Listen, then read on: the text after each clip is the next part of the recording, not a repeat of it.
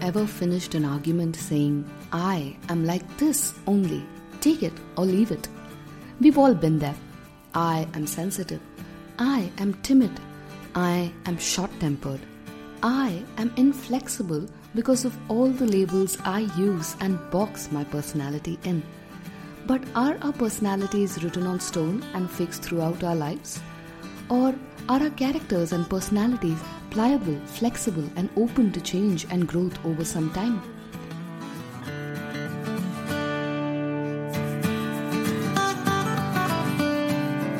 Hi, you're listening to the Own Your Everyday series in the Being Miraculous podcast, and I'm your host and self-awareness coach, Shmita Shivraman. Today, we are going to talk a little bit about personalities and how we can keep working on ourselves to grow and adapt with changing times. I've encountered this many a times in my coaching conversations with clients. I've heard people say, I am like this only.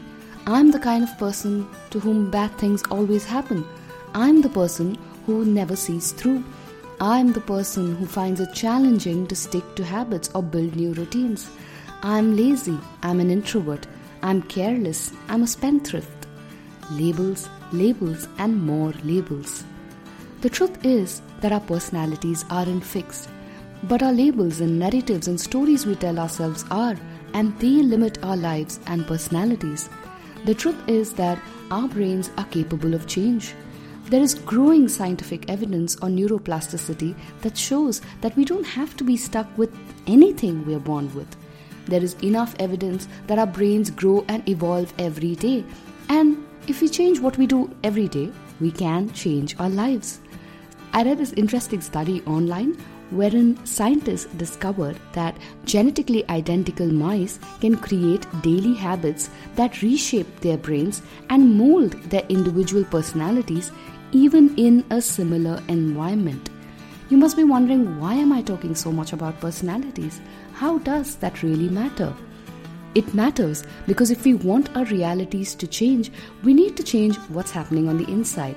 When we have the attitude that we are fixed, and the only thing that has to change is that our external reality has to be more favorable, we are giving away our power to somebody else and losing out on our true potential.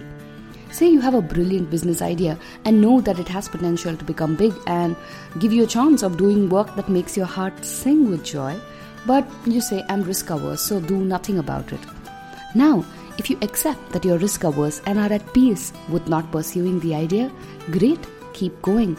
But we don't do that. We remain unhappy with what we are currently doing. We resent others who dare to pursue ideas. We detest ourselves for not having the guts. We pine for the alternate life and remain stuck where we are.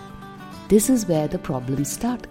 To live our best lives, we need to learn to grow and be the person we wish to be wholly and completely.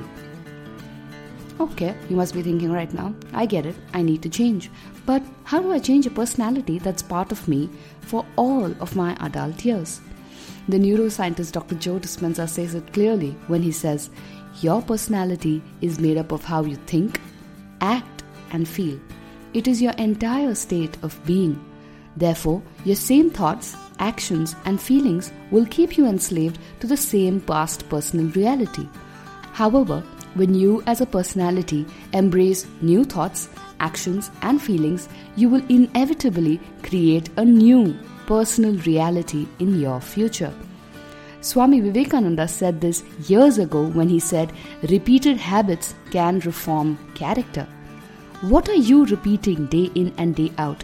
Does that serve who you want to be in the future? If not, ask yourself what needs to change.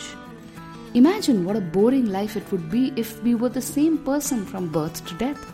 But we aren't. Life is amazing that way because we can change, evolve, grow, and even go back to our old habits if we choose.